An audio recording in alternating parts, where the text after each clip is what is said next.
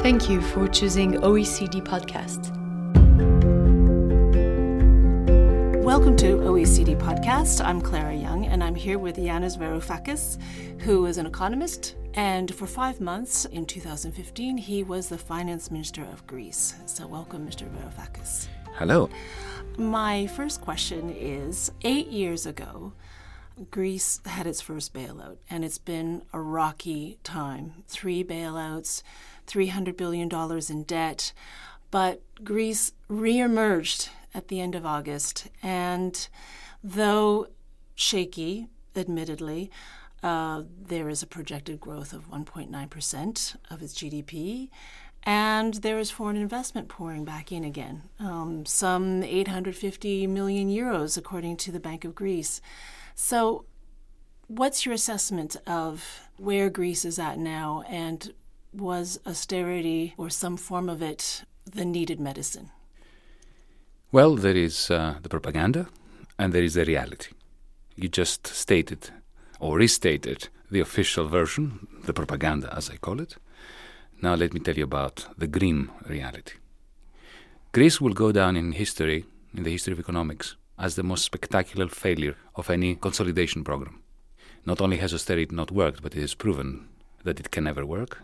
And Greece is a spectacular example of why it can't. No insolvency has ever been overcome by means of the larger loan in human history, which comes with austerity, strings attached that collapse the incomes from which the old and the new loans must be repaid. As for the recovery, there is no recovery. You mentioned investment. Some GDP growth. And you mentioned there is no GDP growth in value-added terms. In value-added terms, GDP has been declining. In other words, if you take the amount of taxation out of GDP, you will see that in value-added terms, GDP continues to fall for the 10th consecutive year. The rumors that unemployment is falling are correct, but it's only falling because Greeks are leaving Greece to the tune of 10 to 15,000 a month. I see. Instead of celebrating, we should be mourning the fact that we are losing our younger, better educated men and women to various economies that will make use of the skills that the Greek society has paid good money to impart to them. There is no exit from any bailout package. Now we have a fourth bailout package. They just decided not to call it bailout. What is a bailout? Let's be specific. A Eurozone bailout consists of 2 dimensions. One is the creditors are giving you the financial facility by which they allow you to pretend that you're repaying your debt. And the second dimension, these are the conditions, is austerity.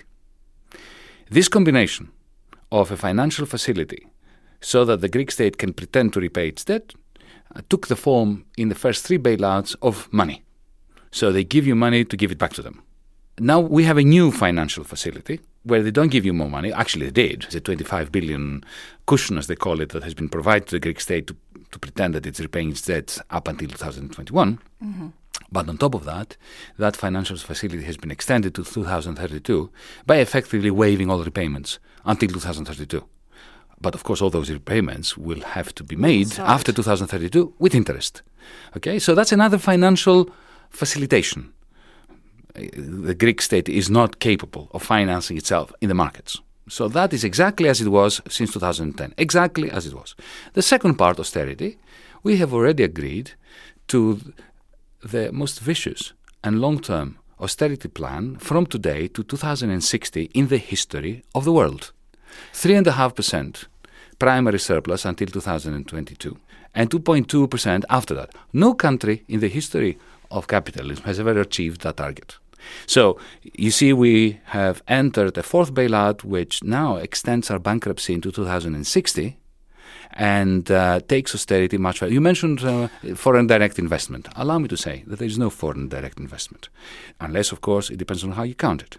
When somebody comes to Greece to buy an empty flat, that is not investment. It could be a very good speculative move by the person who does it, but it creates absolutely no value added, and it doesn't create any jobs. So there is no investment into productive capacity. What there is money that comes in for speculative purposes. They come in, for instance, to buy non-performing loans. This is a zero-sum game. From an economic point of view, you can only talk about investment that can create the semblance of growth if it goes into creating jobs, if it goes into creating capital goods, if it goes into creating buildings, not just buying them. But why is Greece the exception? I mean, Portugal, Ireland, Cyprus, Italy, they went through austerity programs as well, and they have reemerged, again, I would say, for some countries, quite shakily, but they are embarking on repaying the debt. If you suck a little bit of blood out of a human patient, and you suck huge quantities of blood out of a human patient, you get two very different results. To answer your question directly, in Greece, we had the largest amount of austerity. The result was a constant shrinking of our tax revenues, constant shrinking. Every year, our tax revenues go down. Why? Because GDP has been going down. And a constant increase in our debt as a percentage of our income. So austerity doesn't work. It never works, and it can't work until and unless you have different forms of aggregate demand that are being injected into the economy. So let me give you an example. When austerity was practiced in Germany in the 1990s, you had a period of increasing foreign direct investment into industry and increased investment into producing things. And at the same time, so while the private sector was spending more, the state sector was spending less. Overall, income was going up, and that works. But that was not austerity, because the purpose of doing that was not to reduce public debt. If you're trying to reduce public debt during a crisis through austerity, you are guaranteed to fail. And nobody has succeeded. Look at Cyprus. Look at Portugal. Look at Ireland. Look at Greece. Our debt ratio is greater than ever as a result of austerity. Especially when you have free-falling private expenditure. If you add massive cuts to public expenditure, the sum of the two are GDP. So it is bound to fail, and Greece is a perfect case where it has failed. And now the Greek economy is in a state of coma. You mentioned 1.7% GDP growth rate. You happen to work for the OECD. Look it up. Has there ever been such a ridiculously low growth rate or projection of growth rate? It's not even growth rate, it's projection of growth rate after such a massive collapse. And if you take out of that, as I said before, the amount of taxation that is being taken out of the circular flow of income, there is absolutely no growth. We have no growth in Greece, and we can't have any growth while we have a bankrupt state, bankrupt banks, bankrupt companies, and bankrupt families. So what do you feel is the solution then? What could have been done to deal with the imminent collapse of Eurozone countries? Well, 3 years ago, when I was in this building, I gave my blueprint of what needs to happen. So it's all here within your building. It's on record, but let me tell you briefly what it is. First thing we need is to reduce tax rates from the ridiculous level of VAT of 24% to 18%. Secondly, reverse the ridiculous, the catastrophic, poisonous law which forces companies to prepay next year's projected tax, corporate tax, this year, 100% of it, which is what you do to a country if you want to destroy it. And this was a law that was passed after I resigned the finance ministry. It was one of the terms for the third bailout. Thirdly, what you need to do is you need to create a public company that manages non-performing loans of the banking sector. What they're doing now, which is to sell off to private funds the NPLs that are now totally wrecking the banking system, is a recipe for perpetuating the banking crisis and for creating serious social problems in Greece with foreclosures and evictions. We also need a very serious rethink regarding privatization. We keep selling for peanuts important companies that in the end up with buyers that can't even afford to invest in them. So let me give you a very simple example of a crime against logic that was perpetrated recently. We sold Greek railways for 43 million. Even the headquarters of the Greek railway company ought to be worth more. And we sold it to a bankrupt Italian company that is not investing anything in it. This is not what you should be doing in order to bring about recovery. Either sell it to somebody who has the money to invest and has a contractual agreement with you that they will invest, or create an investment bank and use this asset as collateral in order to borrow yourself internationally and then pour the money into investments to improve your railways. These are very, very straightforward things. I've outlined them in 2015. Unfortunately, the creditors were not interested because we were negotiating with creditors that didn't want their money back. They just wanted to make Greece an example of Greece so that the French, the Spaniards, the Italians would not vote the wrong way. Let's get to the creditors, and I'm going to pull the camera back a little bit. It seems to me that your bigger message is that the financialization has dominated civil society. I get the feeling that your message is that what happened to Greece, or what's happening to Greece, is also in a certain way what's happening to all of us. Well, Greece should not be important enough for you to be asking questions about Greece. Except if you were Greek or cared about Greece particularly. The fact that Greece has been at the center of a financial storm for 10 years now is just proof that there is something the matter with our financial system more broadly. Take any bank today, any bank, and look at the percentage of its assets, of the loans it's given out, that has gone into business. It's zero. It's really zero. It's extremely low. Most banks now don't do the job of financial intermediation. Most people have this false impression in their minds that banks are intermediaries between borrowers and lenders. But they're not. What they are doing is they are placing bets constantly on their own account. And on the side, if they have time, they do banking businesses as well.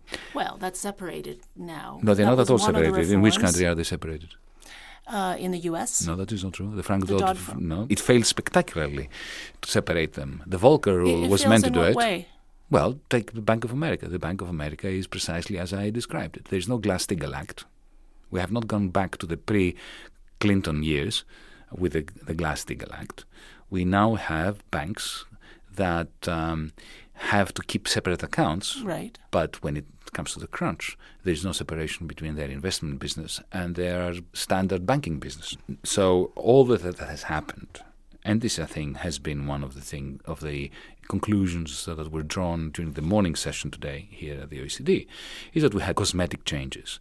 And when the next crisis hit, we'll be in exactly the same situation. The only banks that have shrunk somehow are the European banks, because the American authorities said to them, if you want to do dollar business, you're going to shrink. So but at the same time, the American banks have grown. So they've taken up the slack. So you're saying the banks are still as much in control as they always have been. And the world of finance is absolutely more so than victims. Before. More so. It's not. Look, this is not a question of moralizing. Mm-hmm. It's a question of being realistic. We have a financial world which is effectively breeding its own values, paper values. And in the process, it is decoupling itself from real economic activity.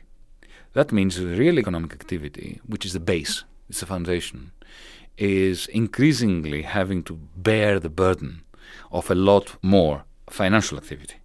And at some point, every child knows that if you keep piling grains of sand onto other grains of sand, you will end up with a little hill of sand, and it will at some point implode. And the question is, who's going to save us again after the next 2008? And I very much fear that the institutions of the states that were around in 2008 to do it, and they did a very bad job of it, but nevertheless did it. And by this I mean the Federal Reserve, yeah. the U.S. Treasury, and the Chinese government, are no longer capable of doing it, because of the way that politics has changed, and it makes coordination between them almost impossible. And then what about the European Central Bank? Well, the European Central Bank is a paradox. It was created as a paradox, and it remains a paradox. We have a central bank without a state to have its back, and we have states and governments, 19 of them, without a central bank to have their back. This was the very curious and odd way that we created the monetary system. In other words, the Eurozone is like a beautiful riverboat that looks fantastic when you launch it into the Pacific Ocean, when the weather is good. The first storm causes it to start leaking and to start sinking. The ECB has managed to refloat finance, but at the expense of creating toxic politics which are now ripping apart the European Union. I think this will be my last question. And since we are ending on Europe, I'd like to ask you about your European movement.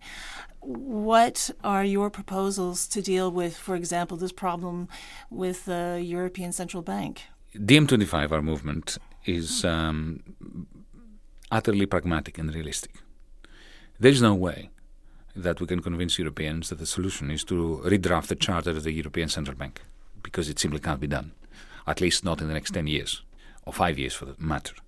It takes the agreement of 27 countries, at least the 19 of the Eurozone, parliaments, referenda. It just can't happen. So the question is, what can we do tomorrow morning to make a difference when it comes to these four crises: public debt, private debt, low investment, and poverty? So our proposal, a New Deal for Europe, is based on reconfiguring the policies of the European Central Bank, the European Stability Mechanism, and the European Investment Bank, a lot of emphasis on the European Investment Bank, which is a splendid institution, in such a way as to create the synergies between them that will alleviate those four crises. Okay, so better cohesion between those institutions. No, it's not a question of cohesion. It's redeploying them as part of a New Deal plan that has the specific intention of tackling those four crises and uses those four institutions as part of that plan. At the moment, there's no plan. This is just simply business as usual. But it would mean that Germany would have to go along with it, because of course it would. Germany and France would be mostly financing a New Deal. That is not true. Germany cannot finance anything. France cannot finance anything. We have the fiscal compact. We have stressed fiscally states. Not Germany, but even if Germany hit the upper limits of the fiscal compact, it wouldn't be enough. We have a massive problem in Europe. So let me just give you an example by which to illustrate it. It cannot be done through taxing and spending, but it can be done through, for instance, the European Investment Bank being given the green light by the European Union Council to issue 500 billion euros worth of bonds every year for 5 years. That's 5% of euro area GDP for 5 years. That's a substantial amount of money into, let's say, a green investment program. This it can do today. We don't need to change the rules. Nobody has to pay any money. The EIB issues the bonds. The EIB has been issuing bonds for 25 years. Right.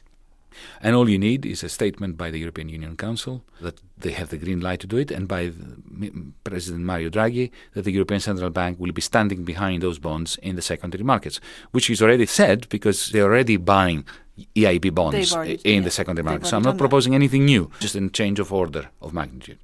And also to create a new institution of the European Union that designs, let's say, a green energy union. The investment, the R&D that needs to go in, the construction, something like what the OECD used to be in Europe in the 1950s, managing the Marshall Aid money. So that way you have simulated a federation without a federation, and it has nothing to do with taxation. To the extent that as we speak, there's about 2.5 to 3 trillion euros slashing around idly in the financial sector of Europe, doing nothing except bidding up house prices, asset prices, share prices, but not being invested. Those EIB bonds would be soaking up that liquidity and converting that, energizing that money into the things that Europe needs. No taxation, no France, no Germany having to pay for it. Well, that sounds more hopeful and optimistic. Thank you very much, Mr. Varoufakis. Thank you for listening to OECD Podcasts.